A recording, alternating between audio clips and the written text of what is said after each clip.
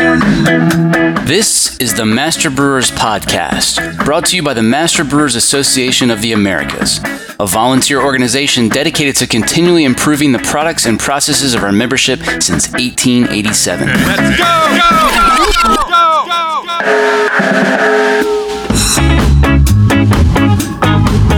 Master Brewers brings you interviews with the industry's best and brightest in brewing science, technology, and operations.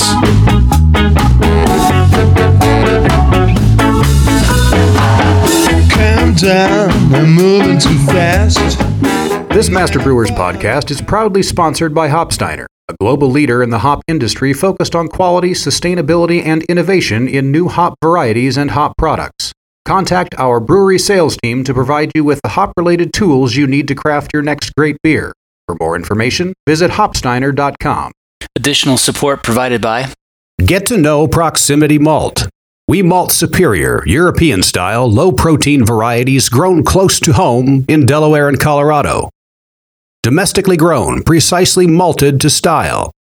With our team of seasoned experts and 2 brand-new malt houses, try what's really new in malt.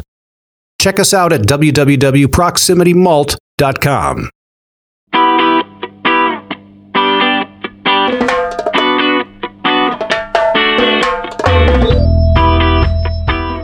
I've seen this problematic in both large and small breweries. It's attention to focus on detail kind of thing. This week on the show, we take a deep dive into the most important part of yeast cell counts that nobody ever talks about. Industry veteran Bill Macca is here to lead the way. There's a lot of places brewers can go to learn how to count yeast cells, but there's not a lot of resources out there in regards to obtaining and preparing yeast samples for the purpose of cell counts. Why is that, and why is this topic so important? Why there is not a lot of resources relative to that is I think basically people just make the assumption people know how to get a yeast sample, and I'm not trying to be trivial in that matter. And that's not always the case, and different tanks and yeast sources present different problems for people depending on the type of yeast they have and the process. Yeah, and sometimes you've got people that have just never done it before too, right? That's true. And there's a lot of new people out there. And so I think one of the most, if you can't get a homogeneous sample, it doesn't matter what it is, and you're trying to process it analytically, measurement-wise or counting-wise, then you've got a predictable problem or a potential predictable problem occurring. We're going to walk through an example procedure, but first, let's talk about the various possible sampling points. Okay, so in this case, relative to yeast sampling, I'm talking about either primarily a yeast storage vessel, if you are storing your yeast, say after cropping, or a yeast propagation system in which you're trying to produce new yeast cells for the brewery. Both of those have different aspects to how you want to sample them. And it also will depend on whether you have an agitator-based system or a pump loop system for either one. We've got a lot of brewers listening who work in breweries of all shapes and sizes, many of which don't really have stirred brinks or a pump loop system. A lot of brewers are storing yeast in kegs. There's also a lot of these mobile brinks that don't have an agitator in them. They're basically small tanks on casters. And there are some folks who are still pitching cone to cone. What advice do you have for folks in those scenarios? Well, it depends. Again, let's break this up into yeast storage or yeast management pieces versus yeast propagation. We can cover that on a second piece. If you have a keg and that's what you're storing it in, and there's some pretty nice systems out there for doing that nowadays. Some of them do have a agitator system to them, and some do not. And the ones that do not, you need to make sure that you're somehow moving that yeast and being able to mix it manually prior to sampling without causing it to overfoam. So obviously one of the keys is to keep it cold, and the other is not to, go completely crazy with trying to shake it. So that in itself is an art.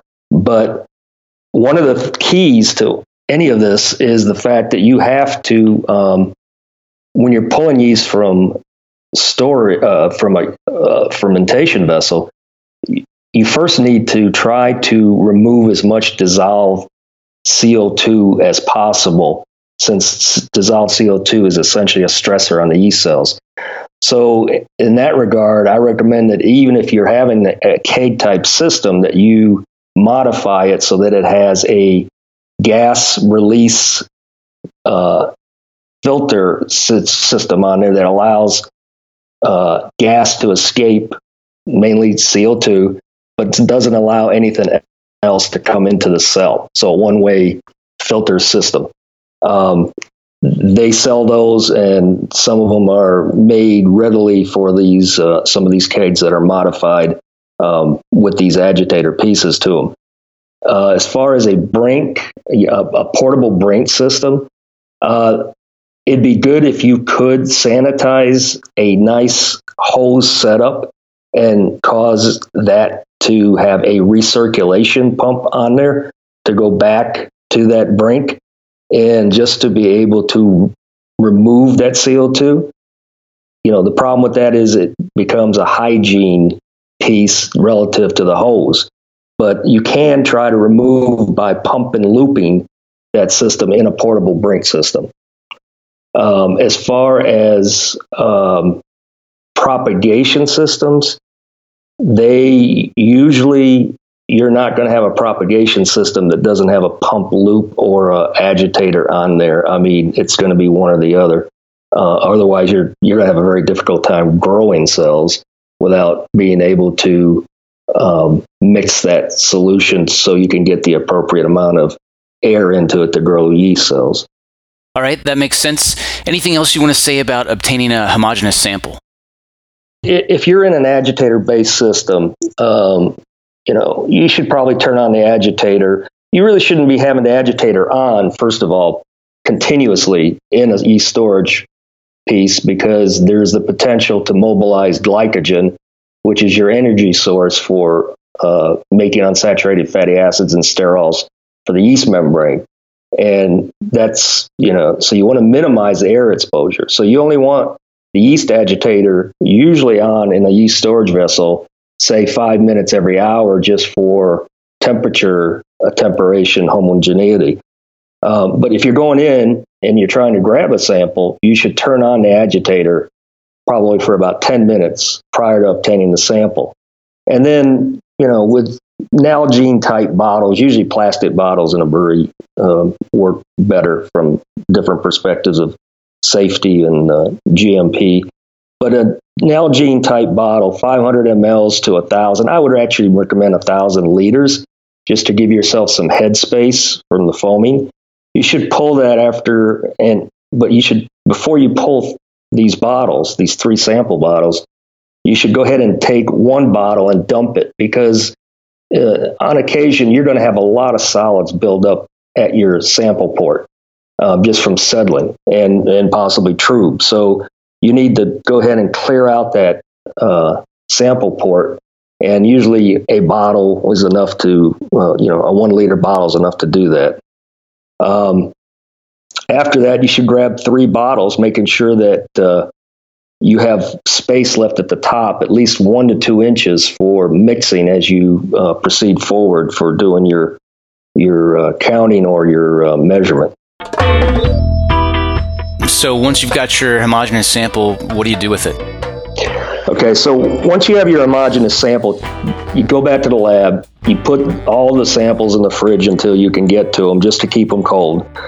Then you're going to mix every time you go to take a bottle and use it for a spin down solid or a yeast cell count. You're going to mix it by gently rocking it back and forth and pour the contents into a glass beaker. For example, 250 mLs into a 500 ml beaker, or 500 mLs into a liter beaker.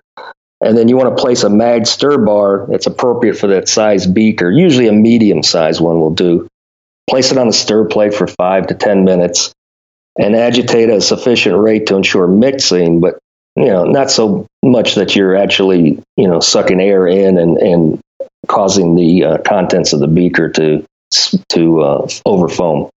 Okay, so let's assume that maybe you've still got a little bit of gas left in that sample. Either you didn't come out of a agitated brink, you came out of a keg instead, or for whatever reason. Why don't you talk about the best practice for degassing that sample for counting purposes? Is that essentially going to happen just through stirring, or do we need to add some anti-foam, or what other options are there for degassing that sample if you still got to get rid of a little bit more CO2?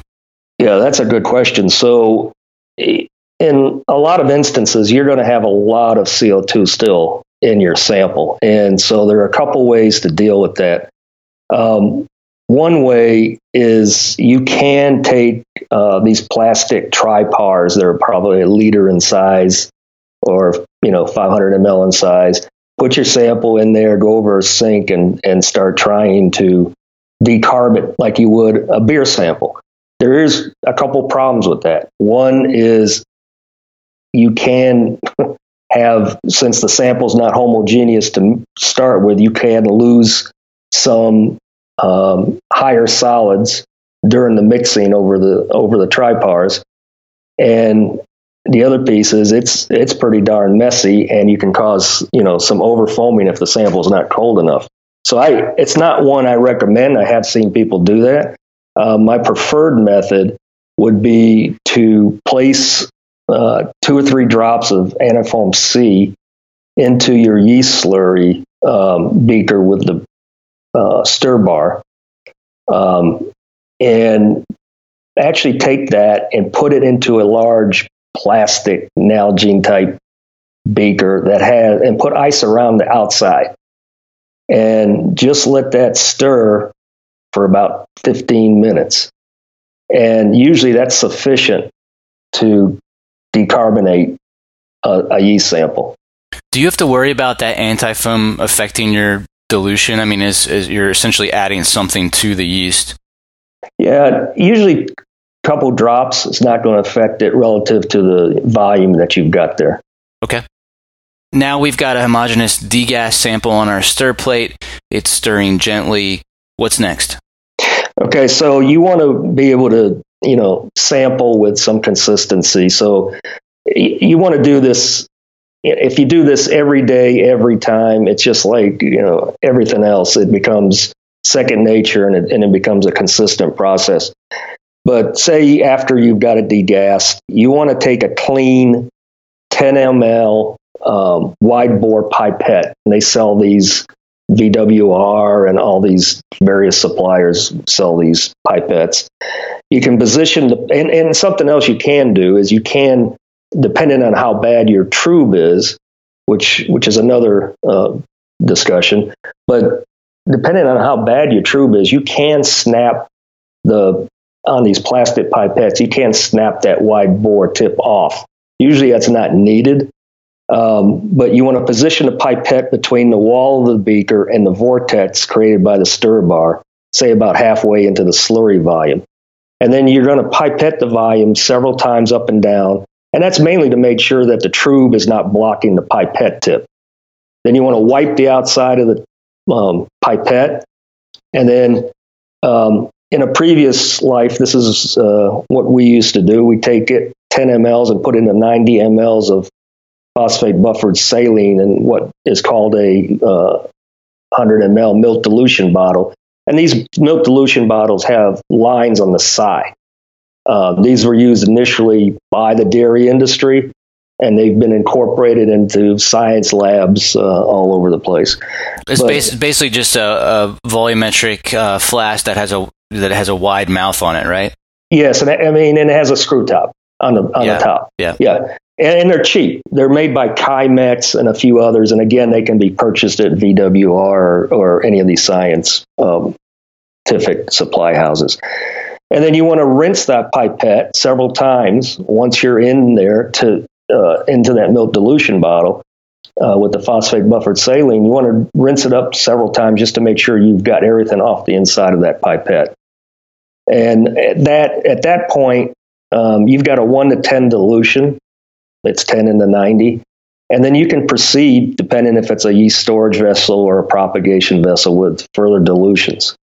So the important caveat is you want to minimize the number of dilutions you do, because potentially there's a 10% error for every time you go into another dilution, and that becomes multiplicative over time. There's no one-size-fits-all dilution factor because it depends on, as you said, how thick or thin the slurry you need to count is. But it's common to hear recommendations of 1 to 100 or 1 to 200. Just how many cells do we really want to be looking at on those grids? What's going to give us the best results? Yeah, if you're trying to do a hemocytometer, I mean, you really don't want more than, there's a max and there's a min. And the min is about 100 total cells before you can even consider, and that's over all 25 grids. So the other is for the max is you don't want really more than 20 to 25 cells per large grid because it becomes a point where your eyes cannot count all those yeast cells that are just piled up on one on top of another, and you don't know if you're seeing one on top of another or not at that point. So you want to be somewhere between, 100 and 400 some odd cells for the entire hemocytometer.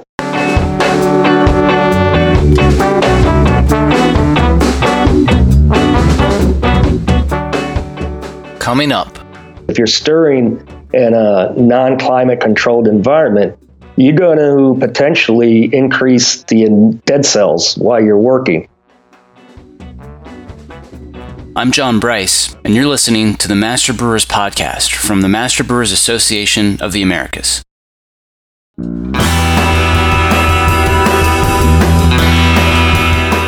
This Master Brewers Podcast is proudly sponsored by Barna Mechanical, a full-service design build firm specializing in turnkey process and utility systems for the brewing industry.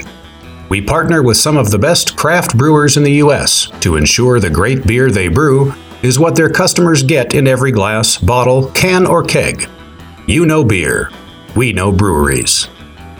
Additional support provided by ABS Commercial is a full-service brewery and parts outfitter. From our Raleigh headquarters to our Denver office, we proudly offer brew houses and fermenters from 3 barrels and up, yeast brinks, boilers, kegs, chillers, tri-clamp, and other stainless parts, all with the quickest delivery and lead times in the industry. Learn more at abs-commercial.com or call 877-BREW-ABS. ABS Commercial. We are brewers. There's only a few things left on the Master Brewers calendar for 2018. The annual District St. Louis holiday party is December 7th. Also on December 7th, you can catch the webinar on beverage can production. The District Eastern Canada Christmas party is December 18th in Montreal. And it's not too early to start making plans for the 2019 Master Brewers Conference. If you can only make it to one conference in 2019, this should be it. We're really mixing things up this time and heading to the Calgary Convention Center to see how Alberta celebrates Halloween. I can't wait to see what decorations Tressa comes up with. Check out the full calendar of events at mbaa.com for more details or to find a district meeting near you.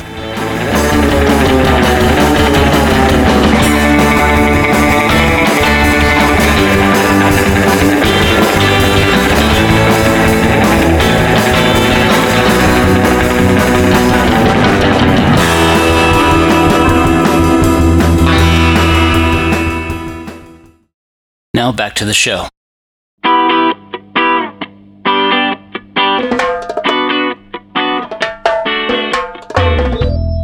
Some sources recommend using disposable 1 milliliter transfer pipettes and 10 milliliter centrifuge tubes or something similar for serial dilutions.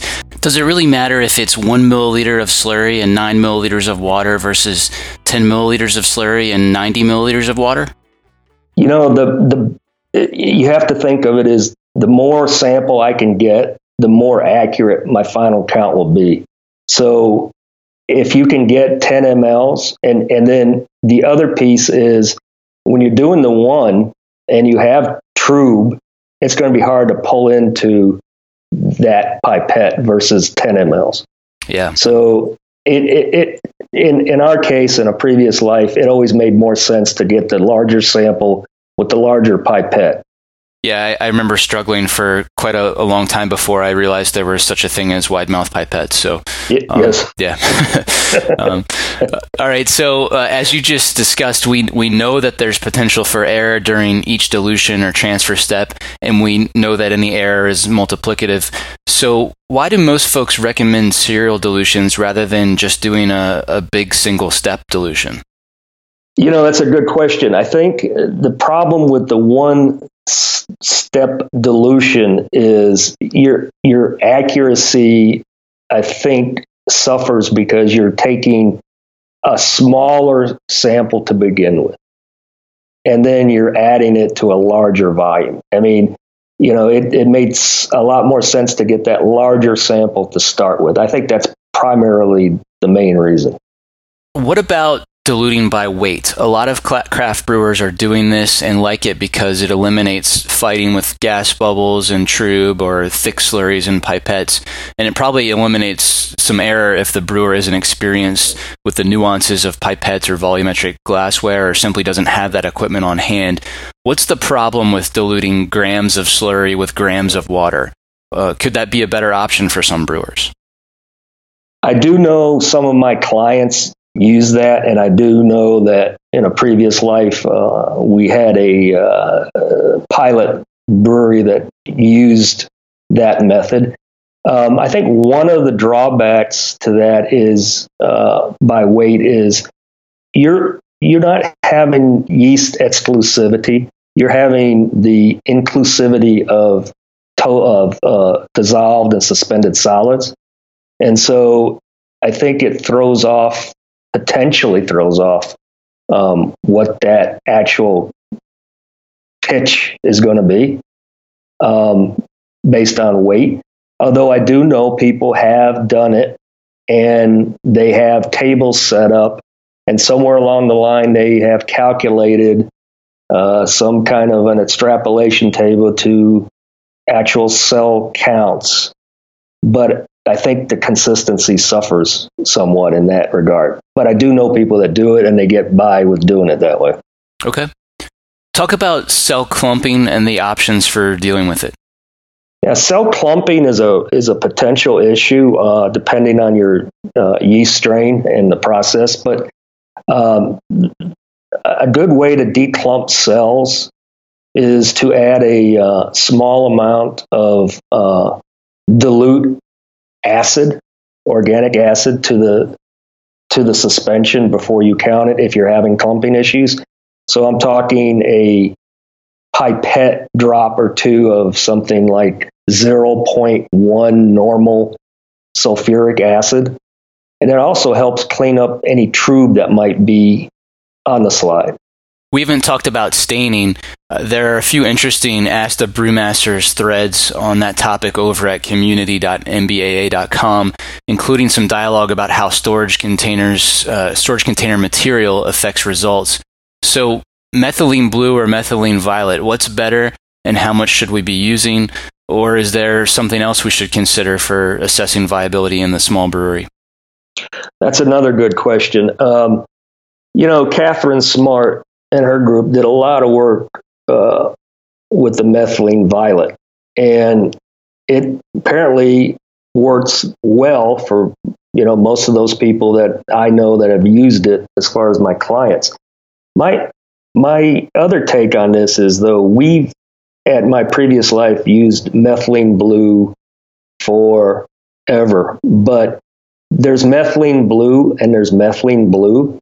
So, and I'm not trivializing this either, but we used a formulation that essentially was a phosphate buffered methylene blue. And it's from an old German, I don't have it in front of me, but it's an old German reference from like 1920 physiology journal. and it was called Fink Cools, FINK-KUHLES. Now, you can buy methylene blue in volume from all the various scientific product houses.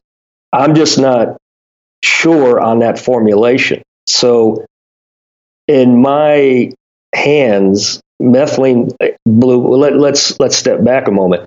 Methylene blue is only really considered accurate, say, for up to about 95 or down to about 95% viability. Below that, you start having questions. And so it depends if you're getting consistently high dead cells. Methylene blue is not going to be accurate. It's going to underestimate. What you have to do, though, is either do a benchmark slide culture technique or use a fluorescent stain such as MGANS. Both of those correlate very well, slide culture and MGANS, with each other. And they show that methylene blue, when it gets below 95 to 92%, starts underestimating. So it depends on your brewery's consistent viability of your yeast cells. But I would say methylene violet is probably not going to do much better for you under those circumstances. So under conditions of a phosphate buffer to handle the, if there's any pH changes, the Fink Cools methylene blue seem to always work well for us. We didn't get a chance to talk about an important distinction among volumetric pipettes. Tell us about TD versus TC. Yeah, so when you're buying regular pipettes, so you're not going to see this when you're talking Eppendorf, but when you're buying a regular pipette, you're going to see designations such as TD, which is to deliver and is the most common, and then TC, which is to contain. You need to know which ones you're using for consistency's sake, and for consistency's sake, you need to stay with one or the other. But if they're labeled TD to deliver, they're going to deliver the volume stated on the pipette. So there's always going to be a small amount of liquid inside there after you pipette. So you don't want to do anything like try to blow it out. You just want to leave it in there. TCs, they're labeled to contain, and they're designed to contain the volume stated on the pipette. So in that case, you can blow it out or whatever. A lot of small breweries don't have a nice climate-controlled lab to do this work in. If you're a small brewery and you're degassing your sample or homogenizing it on a stir plate out in the brewery warehouse, do you need to be concerned about things like evaporation?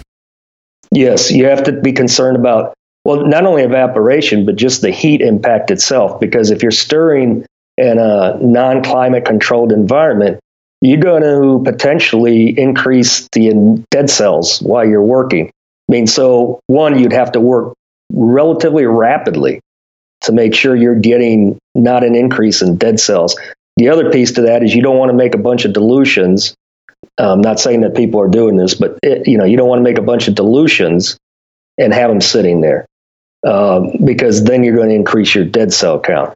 So you need to try to get to whatever is the coolest place in your facility to be able to set this up to do it. Makes sense. Okay. I want to talk a little bit about loading hemocytometers. Some brewers pipette a drop onto the chamber, then add the cover slip on top. Others wet the rails to lock down the cover slip and then load via capillary action. And some hemocytometers have V-slashes to facilitate filling via capillary action.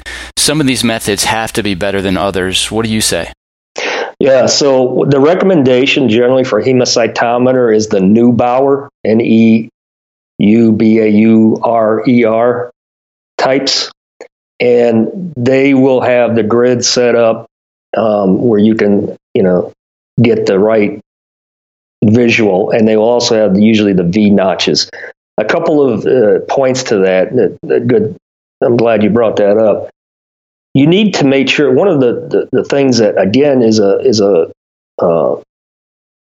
seems very simple, but can give you headaches, is if you don't clean that hemocytometer and hemocytometer cover scrupulously. I mean, to the point where you're using a glass cleaner that you've dissolved, or have a liquid Knox cleaner that you can utilize to make sure you degreased it properly and hot water rinsed it.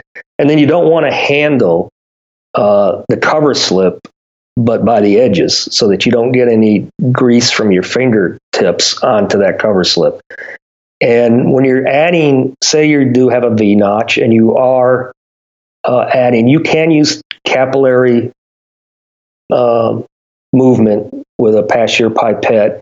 The thing on that is it takes a little practice. It took me, a few weeks or months to get that down in my early days. But you need to make sure that you have flow that comes in on a consistent basis. If you go to fill it and you have, say, it only goes halfway into the chamber, you just need to start over again, because it's going to be it's based on an equal uniform flow over that grid. And so if you go to try to add on, it's going to potentially make your results inaccurate. So you want to make sure you have a nice flow, and you don't want to overfill the chamber into the channels on either side, because then that's going to give you an erroneous count also.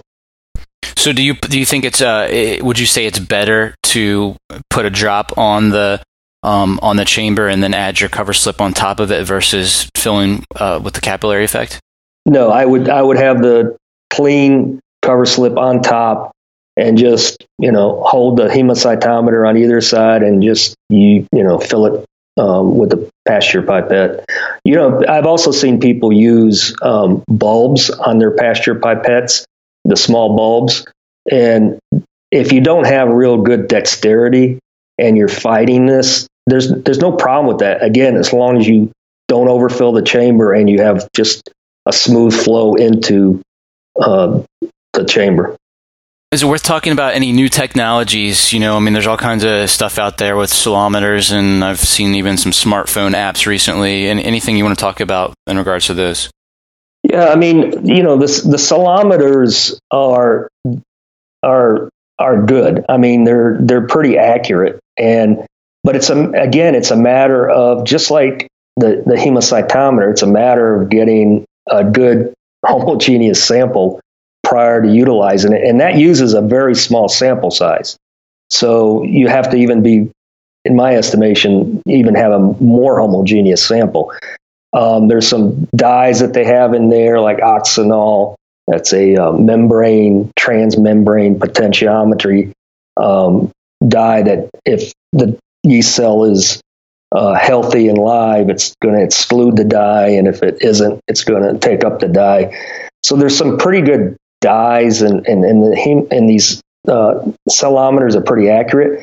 The only thing I would caution people on is, if you're in high krausening or you're doing propagation and you're looking at, you should be looking at the budding potential or budding index, you're potentially going to have some errors based on the algorithms, if they've been set up properly or not in those instruments to account for buds.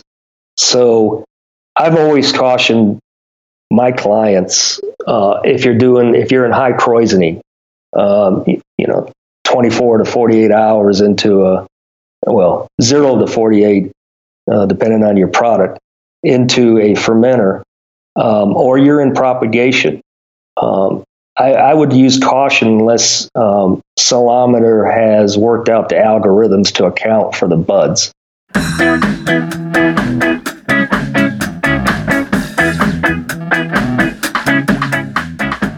That was Bill Macca here on the Master Brewers Podcast. He's made quite a few contributions over the years, so type Macca, M-A-C-A, into the industry's best search bar at mbaa.com to find Bill's TQ articles and presentations. Also, check out the show notes for links to some of the Ask the Brewmasters threads we mentioned earlier. Hey, remember the Belgian beer book that Sten Mertens and Jan Stencils talked about on episode 101, The Yeasts of Tomorrow? Well, great news. It's now available in the Master Brewers bookstore. Just go to mbaa.com/store and type Belgian beer into the search bar to get your copy today. Countdown, I'm moving too fast, and then I hit on the ground. Just like that one day when we came around then. Since there's that one thing that I should have told you, or maybe two things.